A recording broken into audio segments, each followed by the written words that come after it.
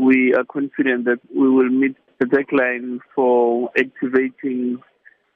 all our processes in time, including the special votes on the 5th and 6th of May.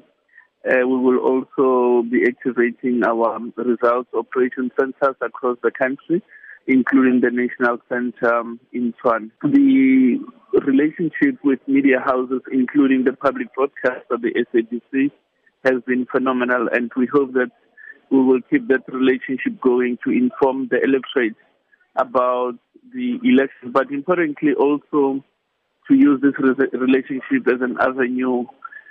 for transparency, so that every South African voter can be confident that things are happening in terms of the provisions of the Constitution and the law.